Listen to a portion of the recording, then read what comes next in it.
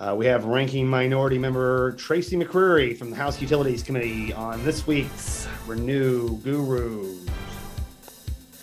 Hello out there in podcast world. This is Renew Gurus, your source for all things energy policy and politics in Missouri and beyond. I'm Executive Director of Renew Missouri, James Owen, coming to you live on tape from our palatial studios in North Columbia. Also joining me from our palatial studios, Philip Frasica, back from Kansas City after a 3-year sojourn. Hi, Philip.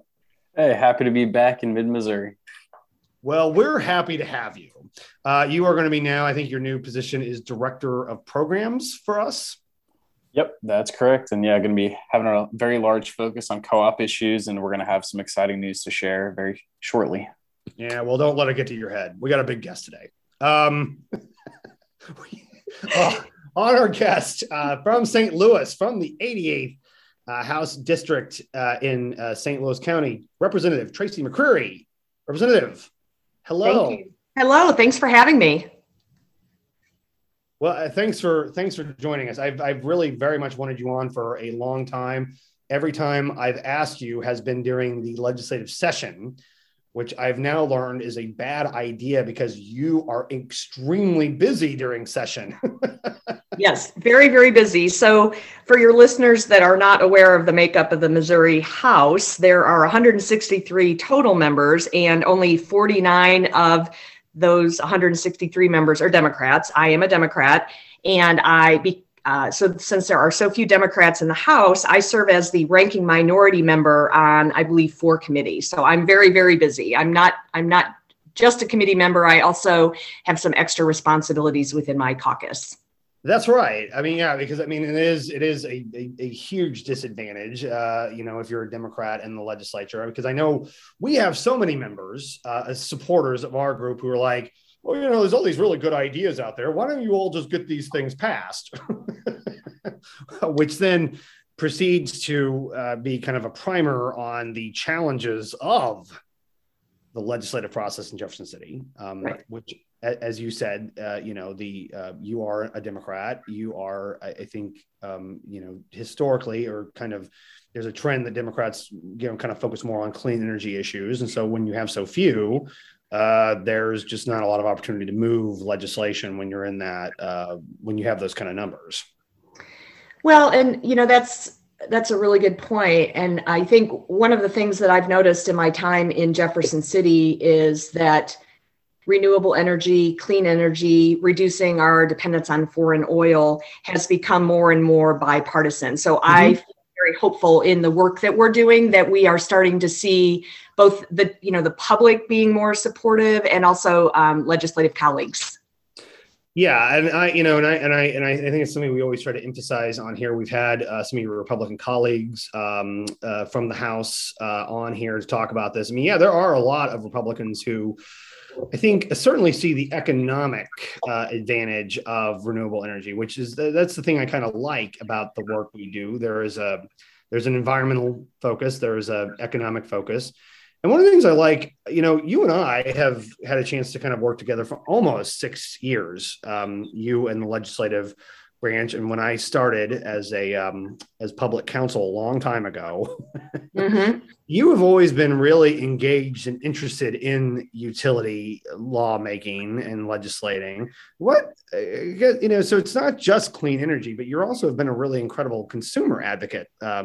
Not just for your constituents, but I think also for everybody who is an investor-owned utility customer, which is a lot of St. Louis, a lot of Kansas City, and a lot of other places around the state. What would you say sparked your interest in that type of legislation?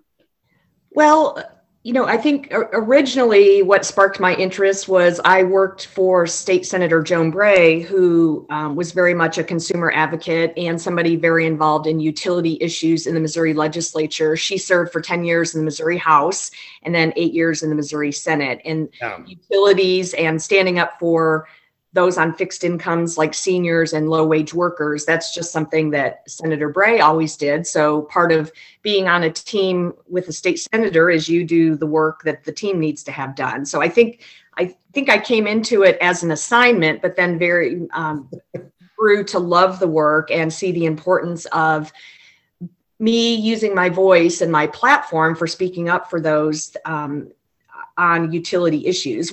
One of the things about utilities is, like, if you look at the legislation that comes through the Utilities Committee, it's extremely complex. It's certainly not written by any of my colleagues. It's written by, it's written by insiders. It comes from the industry. It maybe comes from the PSC, the Public Service Commission.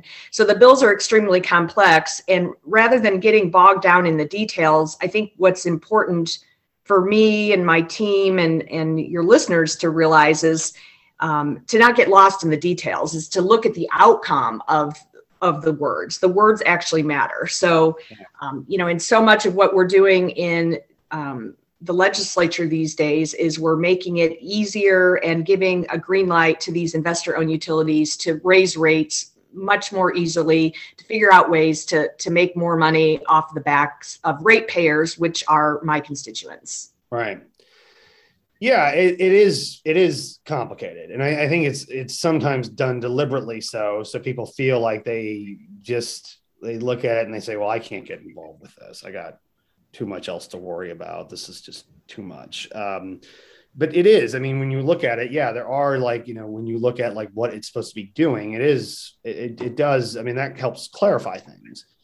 And I guess, just always as a reminder to our audience, the reason why investor-owned utilities are so much more watched after with the legislature is because the Public Service Commission only regulates investor-owned utilities that are shareholder driven. Their goal is to kind of serve as, kind of a, I always say they're supposed to be like kind of a mock competitive force to keep, them in check. And the PSC is a creature of the legislature. So the PSC has to do what the legislature tells them to do, or in some cases not to do,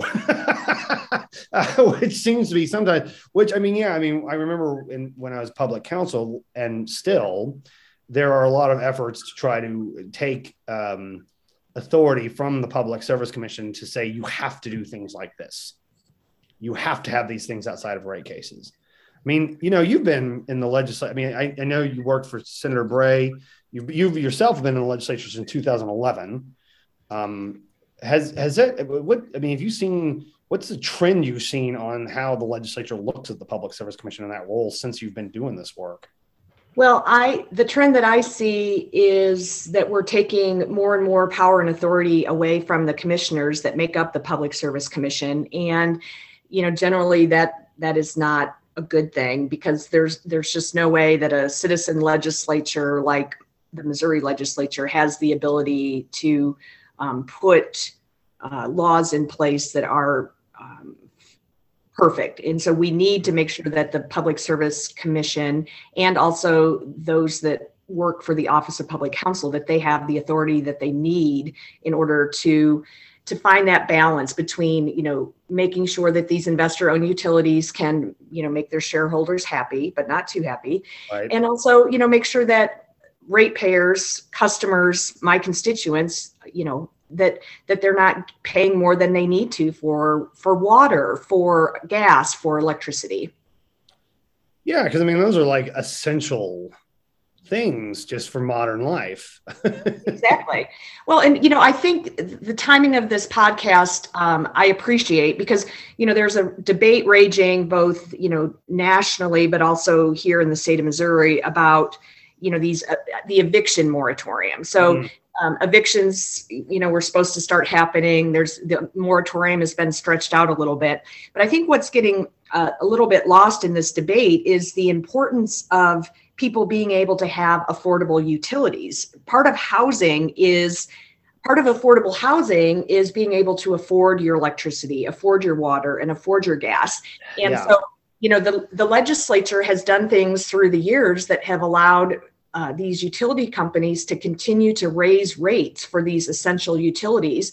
And now we've gotten ourselves into a situation where housing is a lot more expensive, but also the utilities that you need to stay in your home are more expensive. And your wages have not kept up with any of that. Exactly.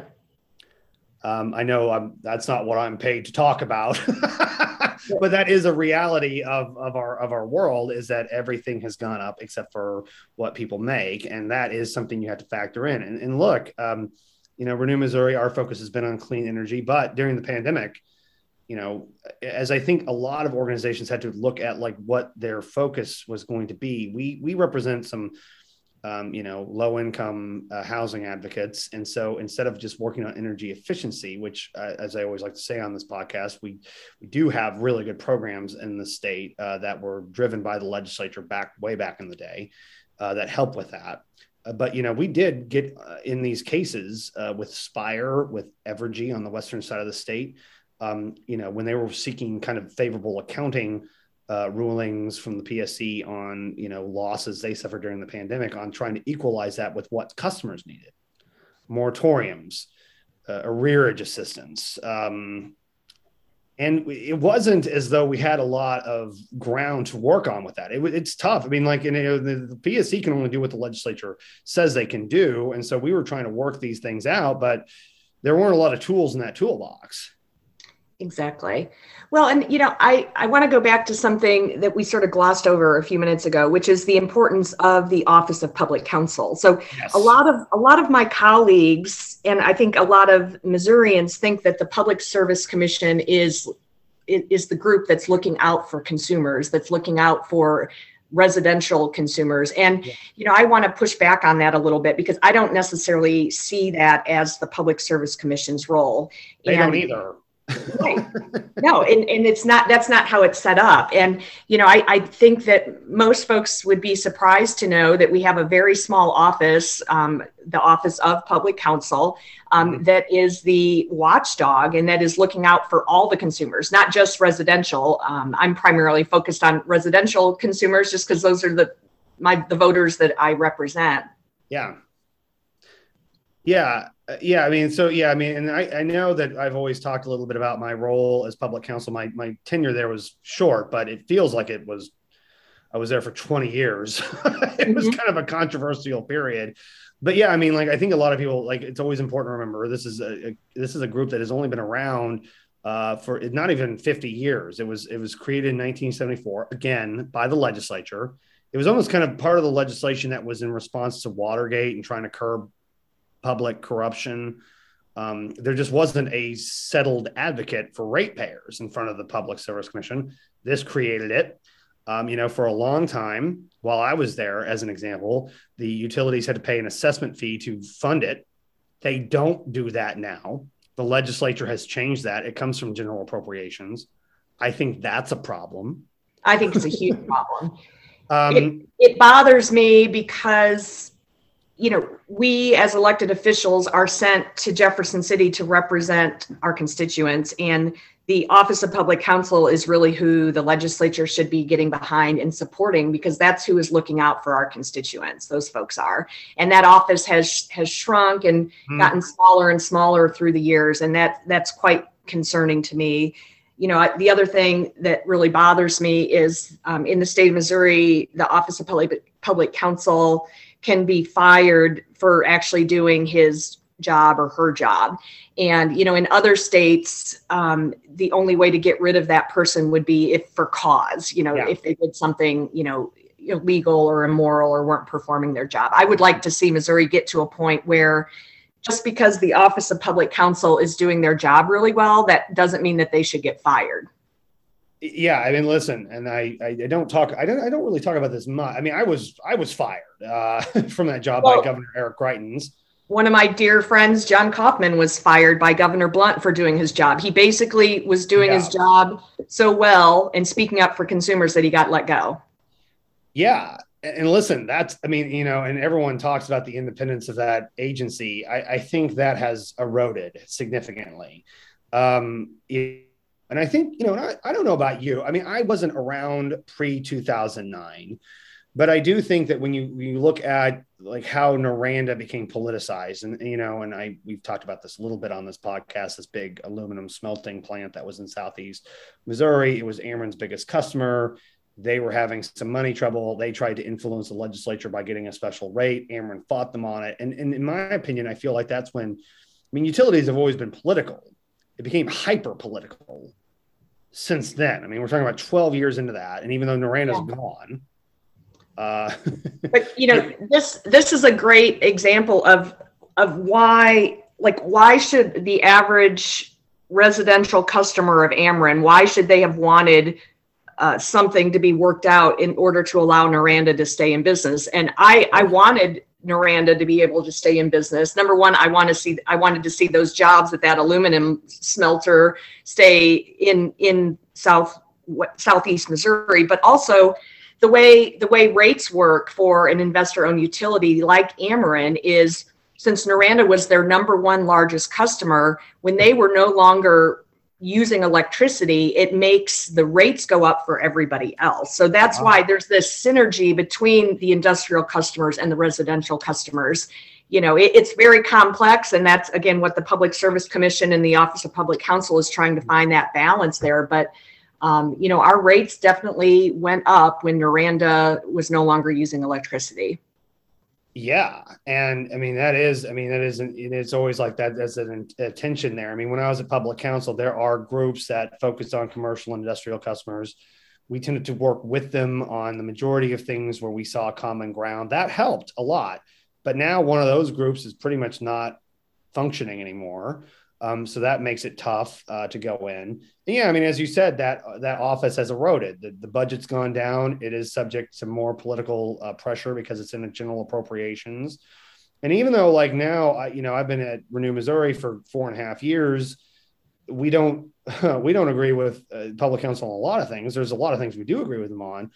But even having said that, even though we are adversarial with them, I can tell you that regulatory body works much better when they are at full capacity, when they are doing their job.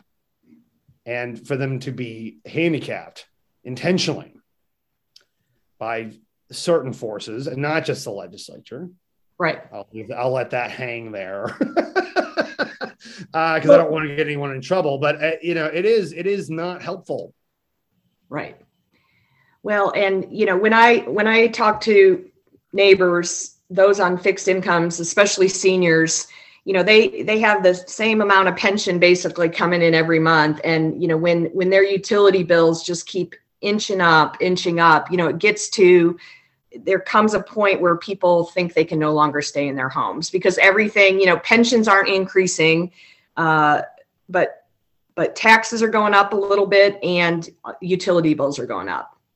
And it can't be said enough. The second leading cause for homelessness in this country are utility bills. Exactly. Yep. And that is not just a theoretical concept that we talk about in rate cases. But it's not just something we're pointing to as a study. That's like a real problem. Well, and another real problem that can be boiled, it's complex, but yet it's simple, is if you look at your utility bills these days, you can no longer conserve your way to a lower utility bill. So the utility bills now, they come with this flat charge. So even if you don't use any water, you're still paying, a flat rate. Even if you don't use any electricity, you're still paying a flat rate, which is really harmful for those that are trying to lower their utility bills. That means you cannot conserve your way to a lower bill. And that's a huge problem. And, that's like, you think about door knocking on a senior citizen's door in the summer and they don't have their air conditioning on because they're trying to save electricity. Number one, people die in that situation, but also gone are the days where if you just don't use your electricity, you can get your bill to be lower. It really doesn't happen that way anymore. The charges on most utility bills are very fixed and not dependent on usage. Yeah, and that gets into a thing that, that is one of the things that consumer advocates and environmental advocates do absolutely see eye to eye on.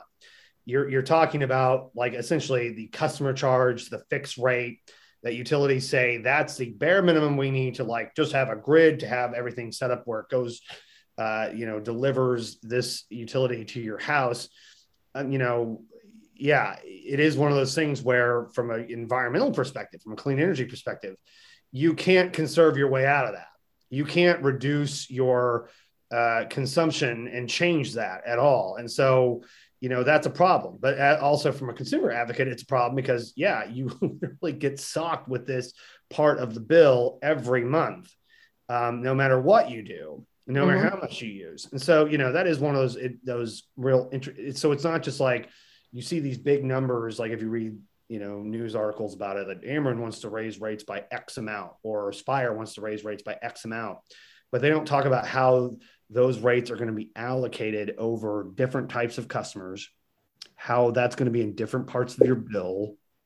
And it is like, people think, well, that doesn't make, when you kind of sit down and think about it, it makes a little bit of sense, but it's frustrating that's a reality out there for people. It's very frustrating because there's just not an incentive to conserve resources, basically, because your bill is going to be pretty high no matter how much you use.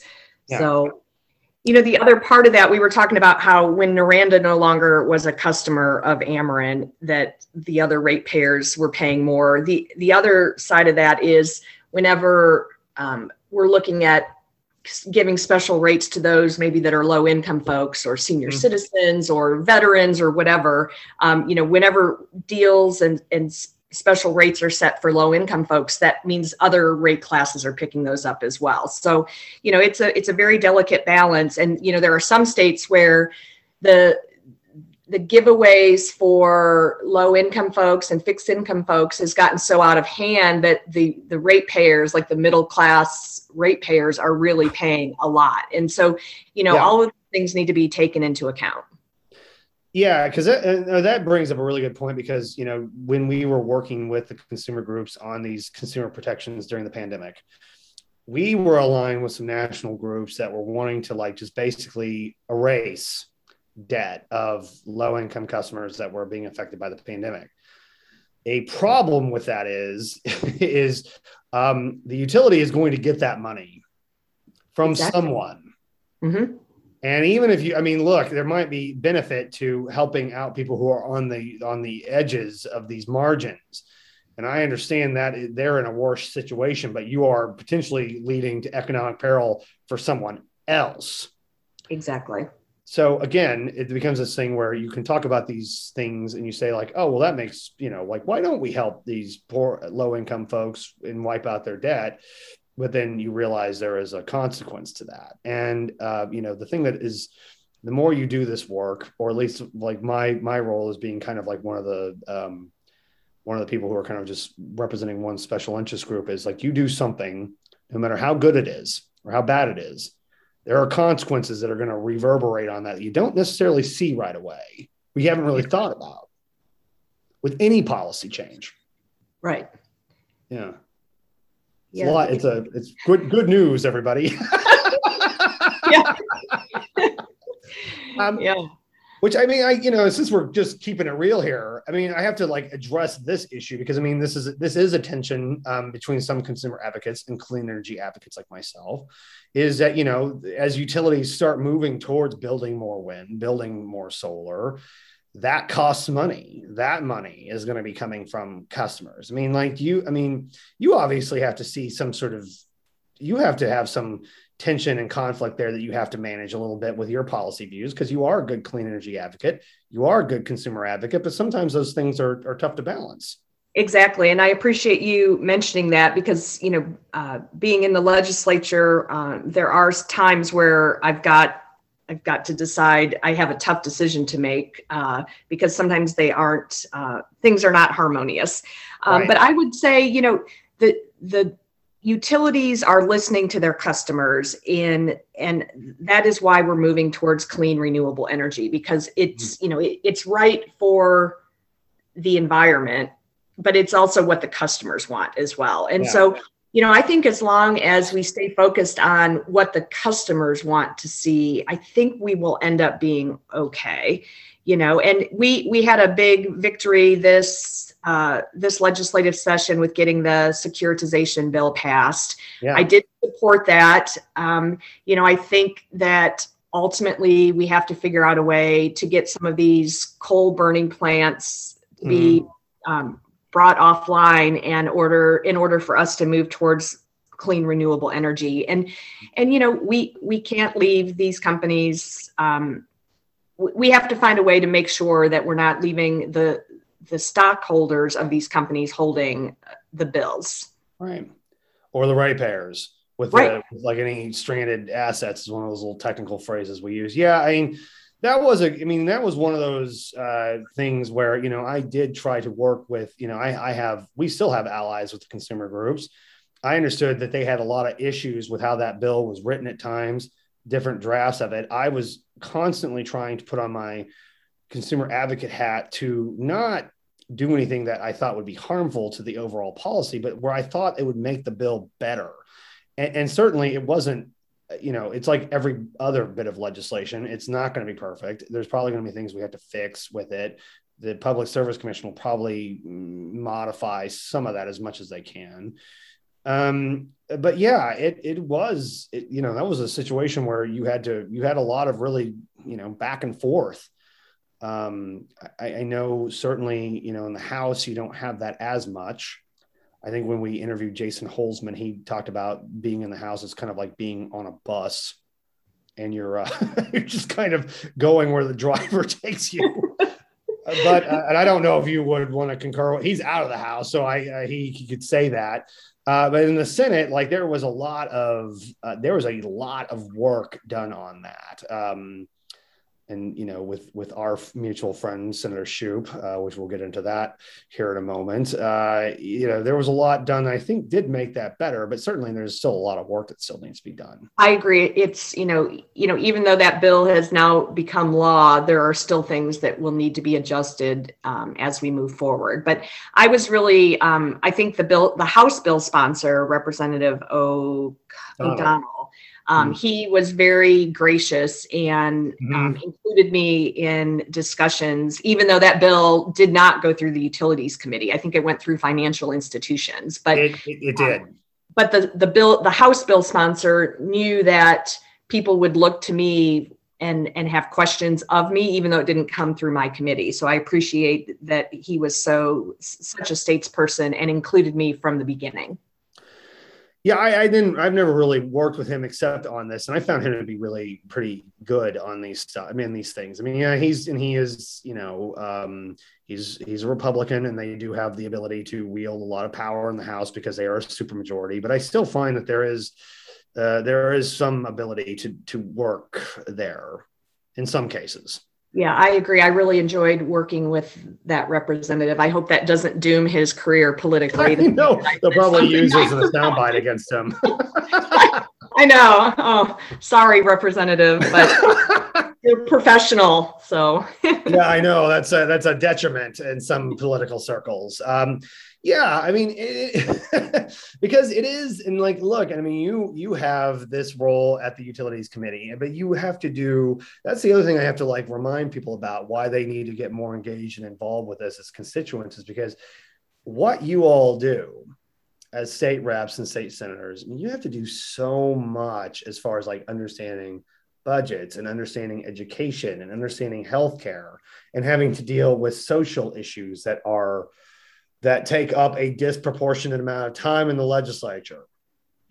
And I always tell people that it does is because I think those people who call and email about those social issues, abortion, guns, transgender rights and gay rights and that sort of thing, they get told that they are the thin line between, the end of civilization.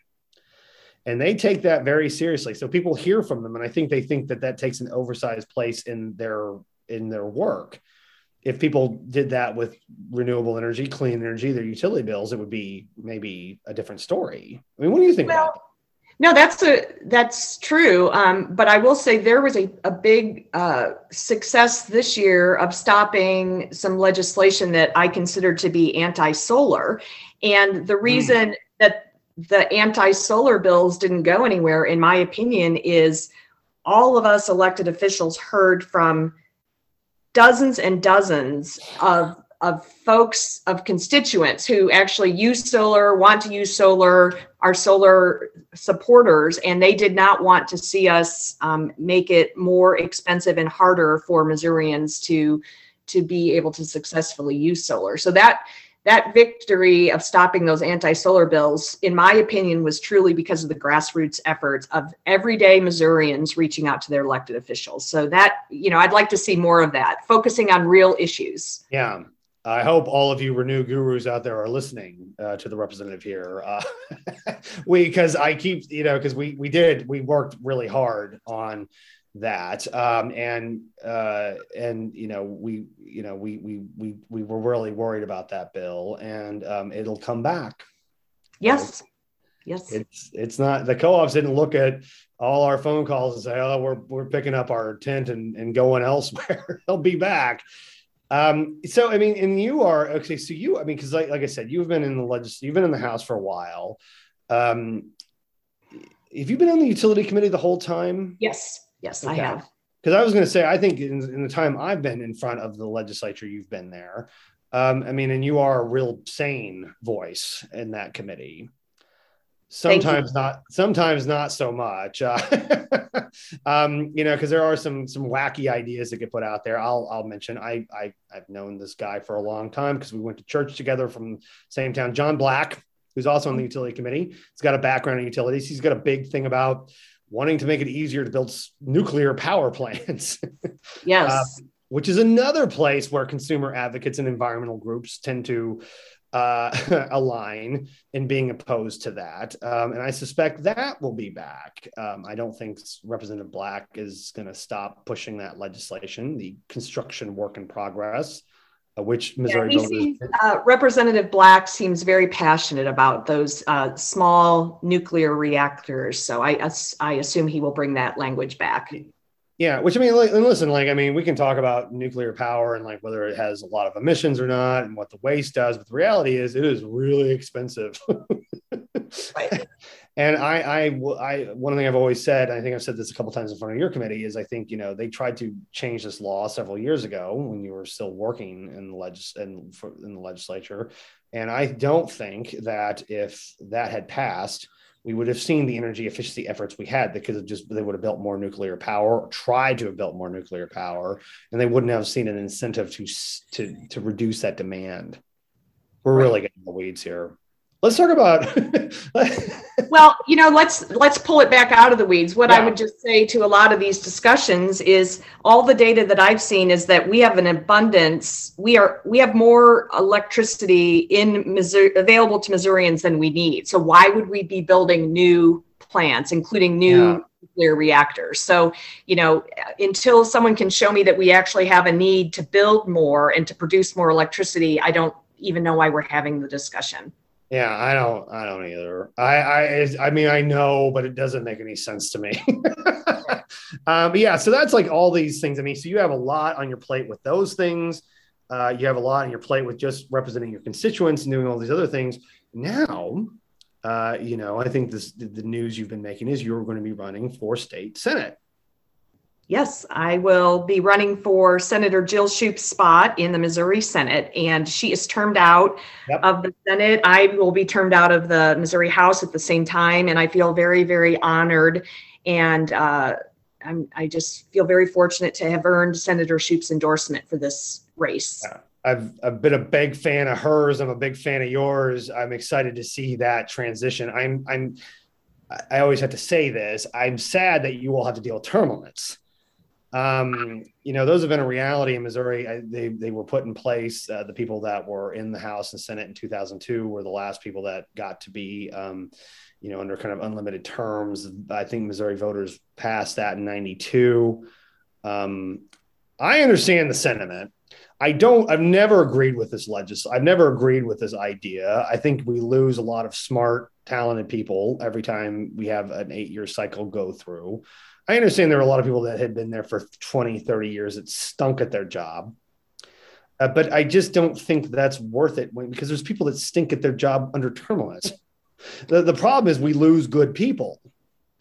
Well, and some of these issues and bills are very complex, and the bills that go through Utilities Committee are a perfect example of that. It's really hard to think that somebody can get up to speed on these really complex bills. So what happens is the legislator is struggling to bring herself up to speed, and it gives a lot of power to lobbyists and to staff people because they're the ones that don't have term limits. So, so staff people and lobbyists are the ones that have a lot more influence now in the legislative process. And, there's some, I used to be a staff person, so I'm certainly not being disrespectful of staffers. No. But, there are some staff people that are basically functioning as like shadow elected officials because they're the ones that actually know what's going on. Yeah, and that's right. The staff people are indispensable in these roles. But I'll tell you, this is so insane, and I'm not going to mention any names. I'm going to try to be very vague about this. Last year, in 2020, there's a number of primaries going on. I had a conversation with somebody else who works in energy policy who was like, well, I was thinking about giving money to this candidate because they're going to keep this staff person from this other person sleeping. And we want that staff person to still be around because that's helpful to, influencing them. Now, is that something that you're thinking about supporting a elected official? That shouldn't seem like that should be part of your equation, but that is for a lot of people when how they're deciding who they support. Mm-hmm. It's nuts. Yeah. Yeah, there have been proposals put forward through the years that so right now the term limits are 8 years in the House and 8 years in the Senate. So obviously 8 plus 8 equals 16. There have been proposals that would allow the elected official to decide how she wants to spend those 16 years. Do you want to just be the best state rep and really focus on utilities, or do you want to break it up, to allow some flexibility? I think that might be a step in the right direction, but I think that we probably need to take that back to the voters, possibly. Since the voters put the term limits in place, I think we need to also go to them and allow them to decide if we're going to tweak that policy. But I think voters would understand and possibly appreciate the importance of that flexibility. I hope so. Sometimes they do things that I scratch my head about, but so we kind of talked about this a little bit off mic. You're underway in trying to run for the Senate seat, which is in a lot. I think it's almost exclusively in western part of the St. Louis County. It is an area that's changed a lot in how its politics are. There's a lot of national influence on that. There's a lot of local influence on that too. I think suburbanites just kind of start acting more like city dwellers after they've been there long enough. And that makes them, I think that tends to make people more liberal. I've ran for state rep a couple of times unsuccessfully. What is it like to run as a state senator? It's got to be like running for state rep, except at just such an unfathomable level to me. Well, it's certainly overwhelming when you think about the amount of turf of territory that you cover. And, I feel fortunate because at least my district that I'm running in, my Senate district is all in one county. Think about some of my colleagues who are running for state Senate in other parts of Missouri. They might have 6 counties. I can't even imagine. It would take hours and hours to drive. At least my district, I'm in pretty good physical shape. I could walk the perimeter of my Senate district and not be in too rough a shape. But it's just overwhelming. And, it's way different than running for state rep. That's for sure. Yeah. Certainly in your area, it's a lot more the population is more concentrated. I'm from Senator Esslinger's district. That's where I'm originally from. I think if you drove from where my farm is in the northwestern part of Webster County to the southeastern edge of Ripley County, it would take probably over 3 hours to drive. Mm-hmm. That's a lot. That's a congressional seat. But I think it's just really exciting because I think that you can take the work that your background, your knowledge, your enthusiasm for this work, and the Senate is just it's so much more sovereign as an individual, don't you think? Well, I hope so. but also I've been working in the state capitol building now, for more than 20 years and in different capacities. And I worry that I think we could maybe make the Missouri State Senate, I think we could maybe take a deep breath and kind of try to reset and get back to, the day where people were a little bit more respectful of each other and that things didn't get so personal. That's the type of senator that I want to try to be. It feels pretty chaotic. I mean, it does. And it feels like, one person can torpedo a lot of things. But I think, and I get discouraged sometimes when I look at the state of things, but when I see people like you running and enthusiastically doing so, it makes me feel like there's some sanity left in our state. Well, thank you. I appreciate that. So my work style is not to go after people personally or politically for that matter. And, we have to figure out a way to get along. And, I've had some great successes in the Missouri House these last 8 years. And that is because I can respect people on the other side of the aisle and work with them on issues that we agree on. And that's really, what I hope that I can do over in the Missouri Senate. Yeah. Well, we've taken up a lot of your time. This has been great. Is there anything you wanted to impart upon our fine listeners before we sign off here? No, I just thank you for the chance to chat a little bit. I hope that if there's one thing that people take out of this podcast, it's that you shouldn't let bills that are utility focused overwhelm you or cause you to not want to learn more because they appear complex. Just take a deep breath, try to figure out, what the purpose of the bill is and, follow the money. I mean, pretty much that's what you can do with a lot of things going on in the legislature is follow the money, try to figure out who will make money off of something passing or not passing. And it can help you really understand the motive. I can't believe you would suggest there's selfish motivations in that building. That is for another podcast. Yeah, I know. I mean, now you've kind of rocked me here. We might have a sequel.